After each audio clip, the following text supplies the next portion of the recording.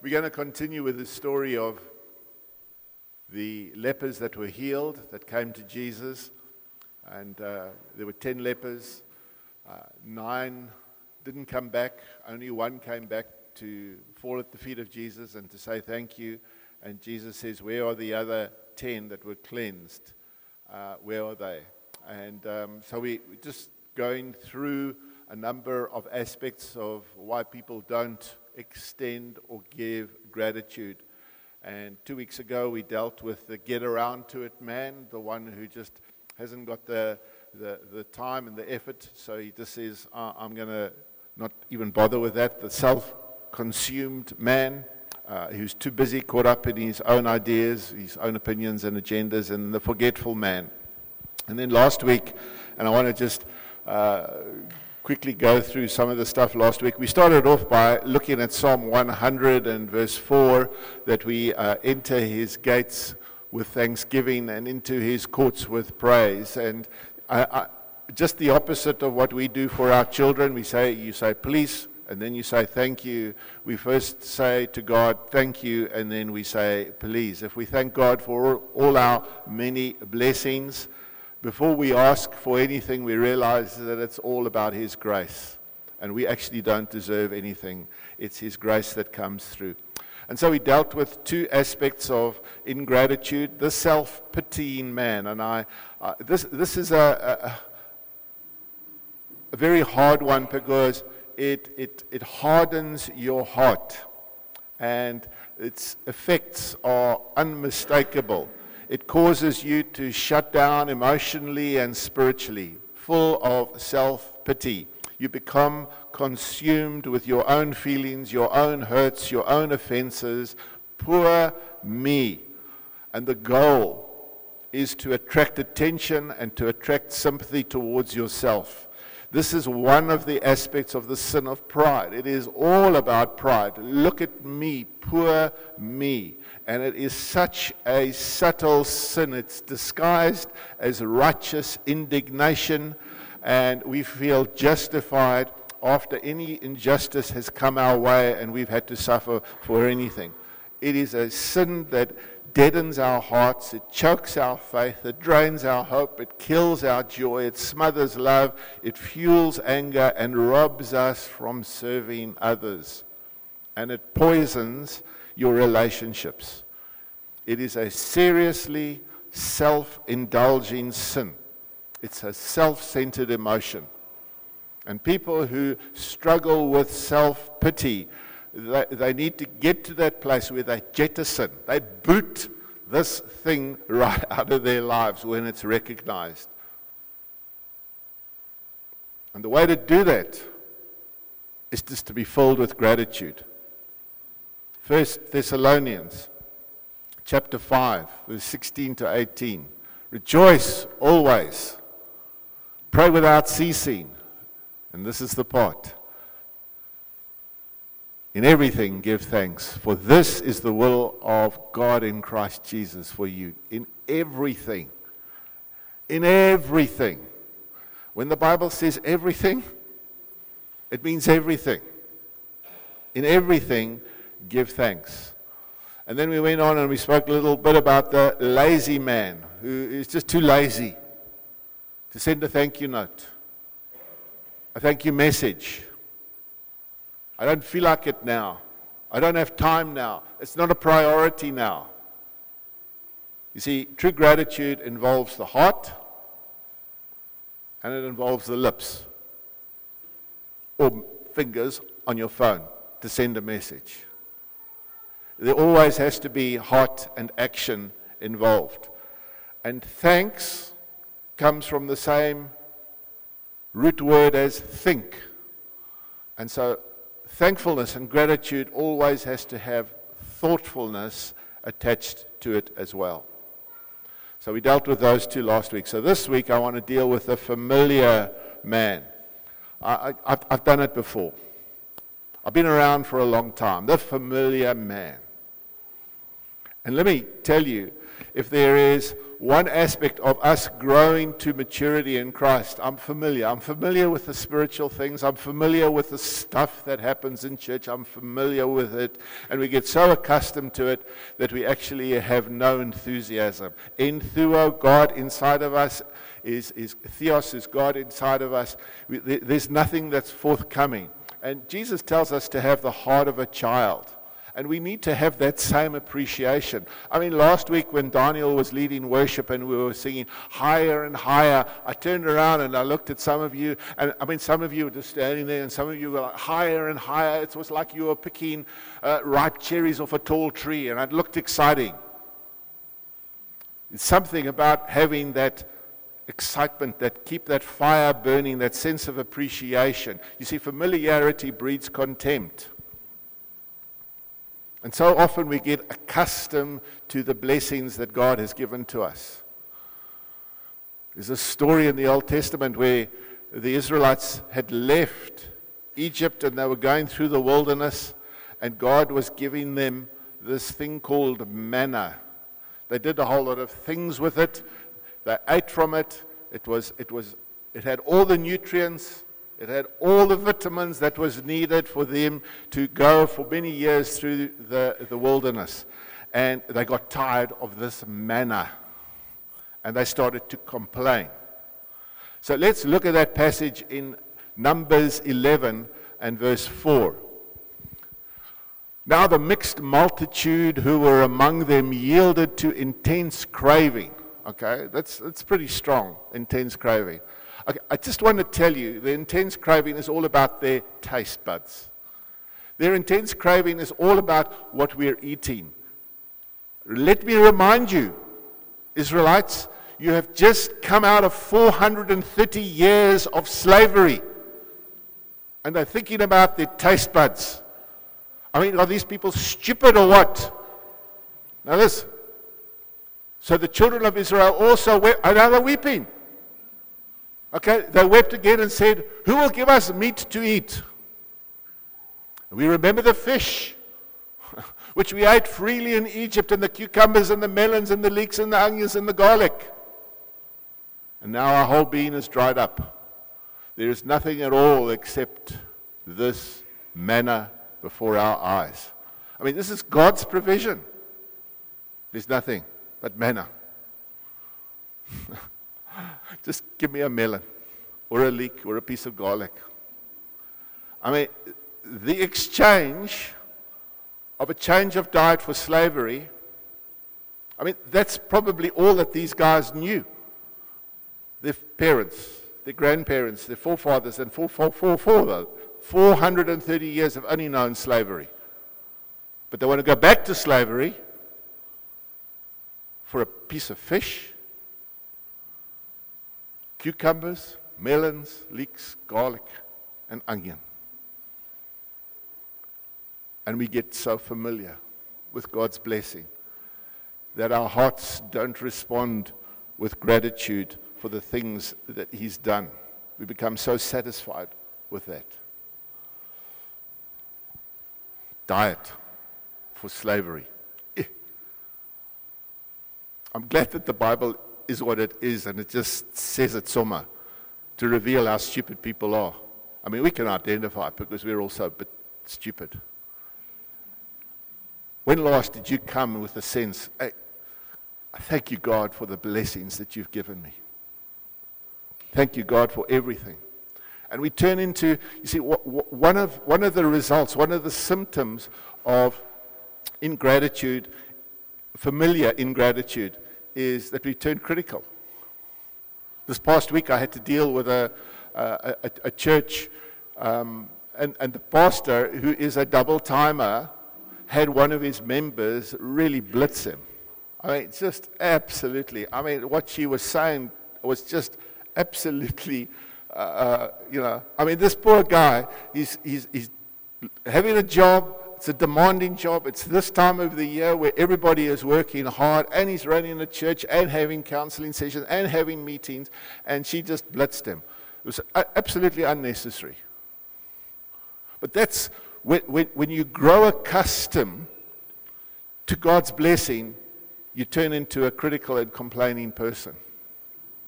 My advice to him was just keep on growing, just keep on being kind. You see, if we become a beast in order to overcome a beast, all that reigns is beastliness. Romans chapter 12 says, do not repay evil for evil, but be careful to do what is right in the eyes of everybody. I mean, it's tough being in the ministry at times. They say that the qualities of a pastor, Stuart Briscoe says, the qualities of a pastor are to have a mind of a scholar, the heart of a child, and the hide of a rhinoceros. And he's about right. See, the cure for gratitude is to have a thankful heart. Always be filled with the wonder of God's grace and God's goodness. Never take his blessings for granted.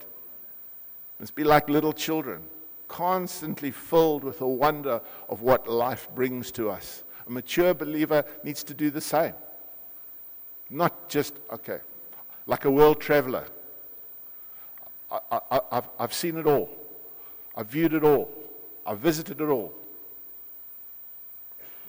Emerson said that if the stars came out only one night a year, everybody would stay up all night watching the stars. But we become so accustomed. When last did you go outside and look at the stars? I know that we live in a city and there's bright lights and we don't see too many stars. But when did you look up into the sky and say, thank you, God? Familiarity breeds contempt. And that contempt turns to criticalness. And we need to stay away from that. It's a form of pride that we become accustomed to things. The familiar man. The next one is the negative man. The negative man. We have a tendency to go towards the negative. I think it's easier to get somebody to go from darkness into the light of the Christian faith than it is to convert them from negativity to positivity. So any news, it's just negative. But we wake up and we fill our lives with negative stuff. How many of you are negative here this morning? There was research done by Briskin and Associates, and they asked the question to a whole bunch of people, what is the best thing that has happened to you in the last 5 years? You know, only 12 people, only 12% said nothing. 12% said nothing. I mean, really? Nothing happened, nothing good happened in the last 5 years to you? Negative thinking begins to cloud us. It blows everything out of proportion. And you don't see God's grace in our lives. And when everything is blown out of proportion, we lose perspective and we stop enjoying life. A negative thinker expects nothing on a silver platter, but he does expect a little bit of tarnish every now and again. I mean, he never expects a little bit of fruit and a little bit of dainties. He just expects tarnish. I mean, don't do that. And we need to train our minds. You see, negativity distorts the truth as well. In Proverbs 12 and verse 25,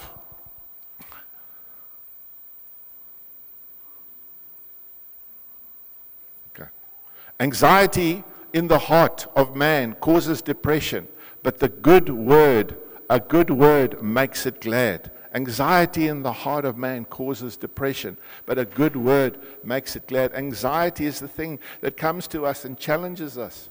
I mean, Lee today was talking about the anxiety that comes. You know, anxiety is a fear. And there's an acronym for fear, and fear is false evidence appearing real. Somebody did research and said, don't let fear rule your hearts, because 60% of our fears are totally unfounded.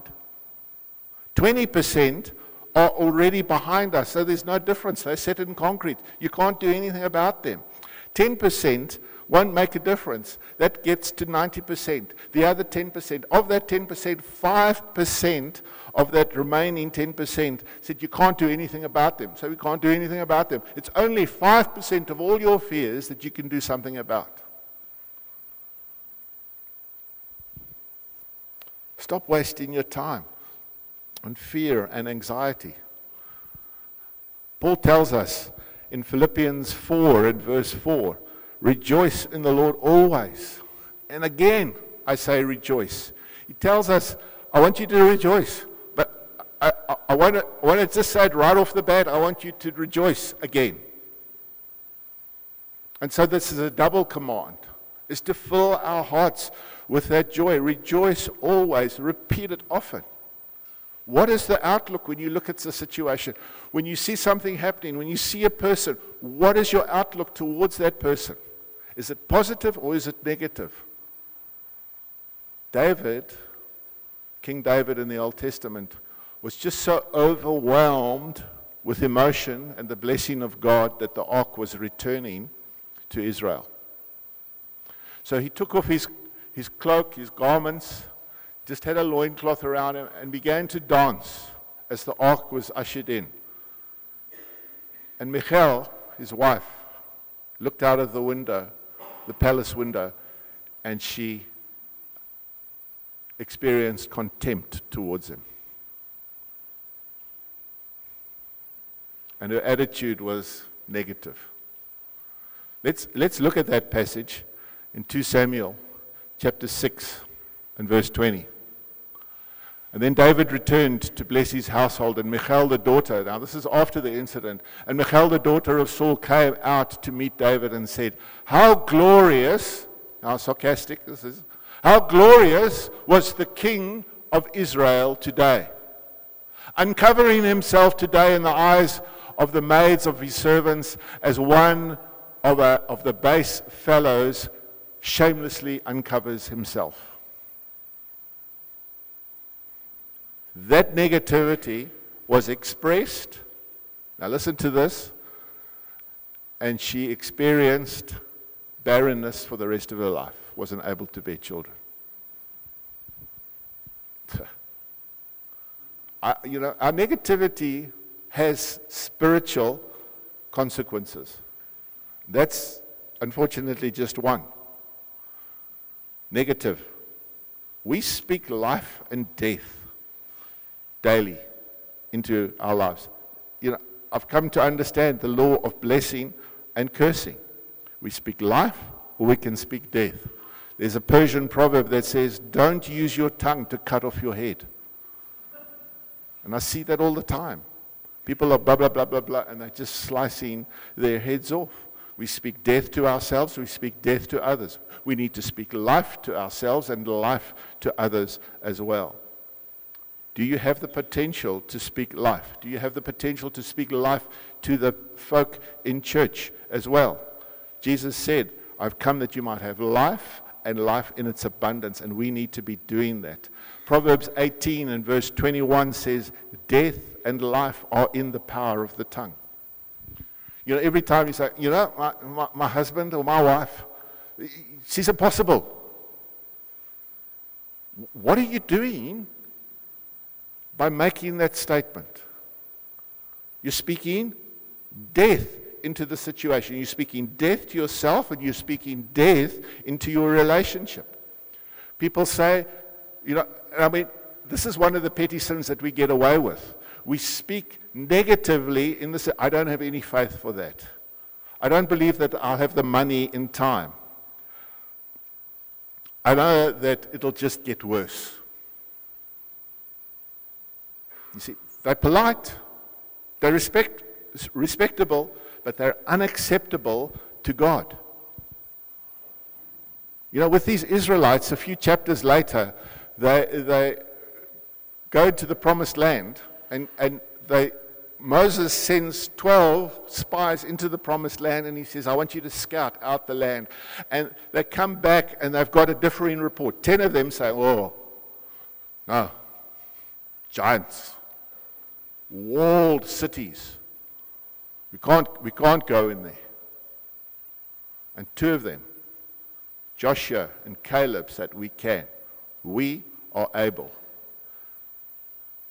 And it's a fascinating passage of Scripture, because God actually pronounces judgment on them and says, how long will these wicked people complain about me? And he says to the guys who spoke negatively, okay, you're going to stay in the wilderness for 40 years, an entire generation. It'll only be Joshua and Caleb. I mean, they had to endure what these negative guys for 40 years, but they had the privilege of going into the promised land.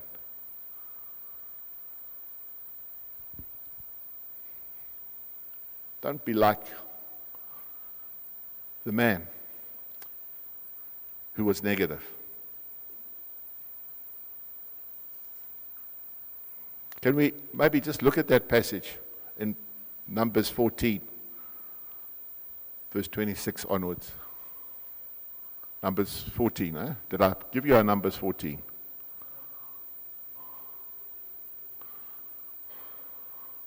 we go. And the Lord spoke to Moses and Aaron, saying, how long shall I bear with this evil congregation? Okay, now it's an evil congregation, just because they've spoken negatively. See how God views negativity. This evil congregation who complain against me. I have heard the complaints which the children of Israel make against me.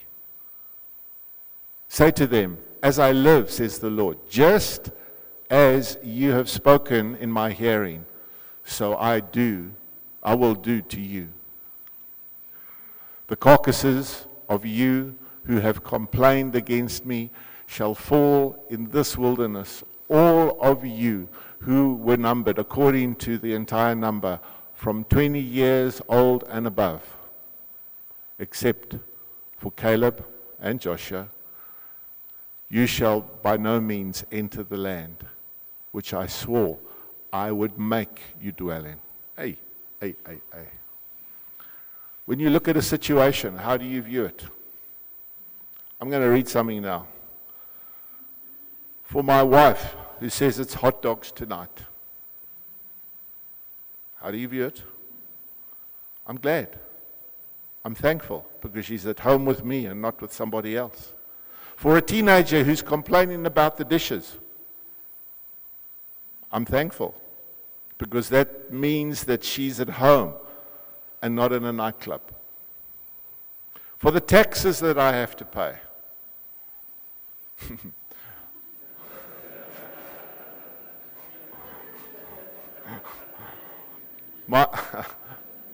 My daughter has just moved into HR, and she says, you know, some of the salaries that she sees, Dad, this person is getting so much salary, and you know how much, first thing, you know how much tax he has to pay? I mean, hello, over and above that, we have to pay 15% sales tax on everything. I mean, we're a very heavily taxed nation. But for the taxes that I am grateful, because I am employed. For the mess after the party. Hey, Charlotte and Marion, that was a great party last Friday. But the mess, I felt sorry for you. But yeah, I'm thankful, because it means that I am surrounded by friends. For the clothes that are a little bit too tight, snug on me. I'm so glad that I've lost weight. Because it means that I have enough to eat. For the shadow that watches me at work, because it means that I am out in the sunshine. For the lawn that needs mowing. Windows that need cleaning, gutters that need fixing, because I have a home to live in. For the complaining about the government, oh boy, there's lots of that, because it means that I have freedom of speech. For the parking spot at the end of the parking lot, I'm thankful, because I'm quite capable of walking and have been blessed with transportation. For the lady behind me that sings off key, I'm thankful, because I can hear. For the pile of laundry and ironing, I'm thankful because I have clothes to wear. For the weariness and the aching muscles at the end of the day, I'm thankful because it means that I'm capable of working hard. For the alarm that goes off in the morning, because it means that I'm alive. Be grateful, not negative. Be grateful.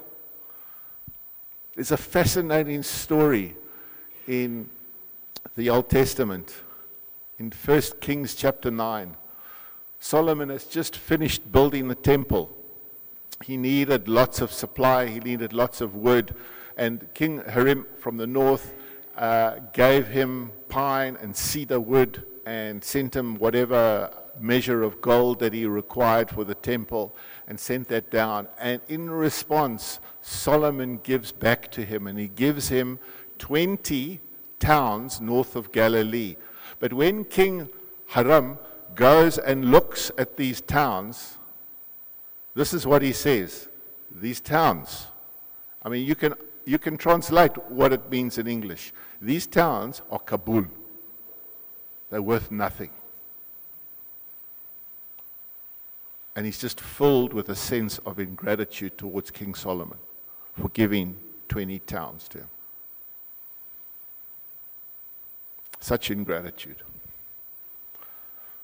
Shakespeare, in one of his plays, says, "Blow, blow, thou winter wind. Thou art not so as unkind as man's ingratitude." I'd rather experience the freezing cold winter wind rather than man's ingratitude. Just want to finish off with a little bit of a testimony. 3 years ago, we were in London, and we were having an afternoon nap. We had been out sightseeing, and we had an afternoon nap, and Medler, fortunately, was awake, and I was packing quite a lot of weight. I think I was about 130 kilos, which is large, large and podgy. And I was lying, and I stopped breathing. She got a fright of her life. She thought that I had a heart attack right there on the bed, and she slapped me. I mean, that was a good opportunity to get back all those years. Whoa, on my chest, and I woke up and I said, "What are you doing?" So she said, "You stopped breathing." So that was the start of me discovering that I was suffering from sleep apnea. So for those of you who don't know what sleep apnea is, it is when you stop breathing during your sleep. So you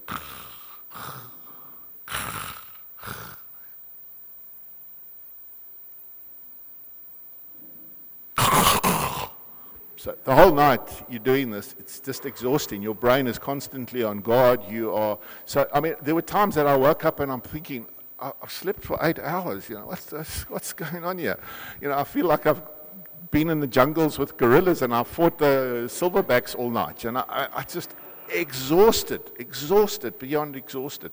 So we started that whole process of the CPAP machines, and that didn't work, and I had a special mouthpiece fitted, and that helped and has helped a lot. But slowly but surely I've got back into a regular, lost all this weight just because I went to a sleep clinic, and all the guys that were there in the sleep clinic, I walked in at 130 kilos. I mean, that's large. I looked around, I'm the skinniest person in this room, These guys are all large. And sleep apnea is very dangerous because it affects your heart, it affects your brain, it affects your tiredness, your blood pressure. It's just a whole lot of other issues that go with that. But slowly but surely. But during that process, man, sleep can make you so much irritable. It just like you just want to snap it. My poor wife had to endure such nonsense from me. But the one day, one of the elders said something, and it was Andre. He said something, innocently, and I was trying to say something, and it was before a prayer meeting, so the prayer meeting, I think, didn't go that well. But I snapped back at him now. And, he was just like a deer in headlights. But he was gracious, and he didn't say anything.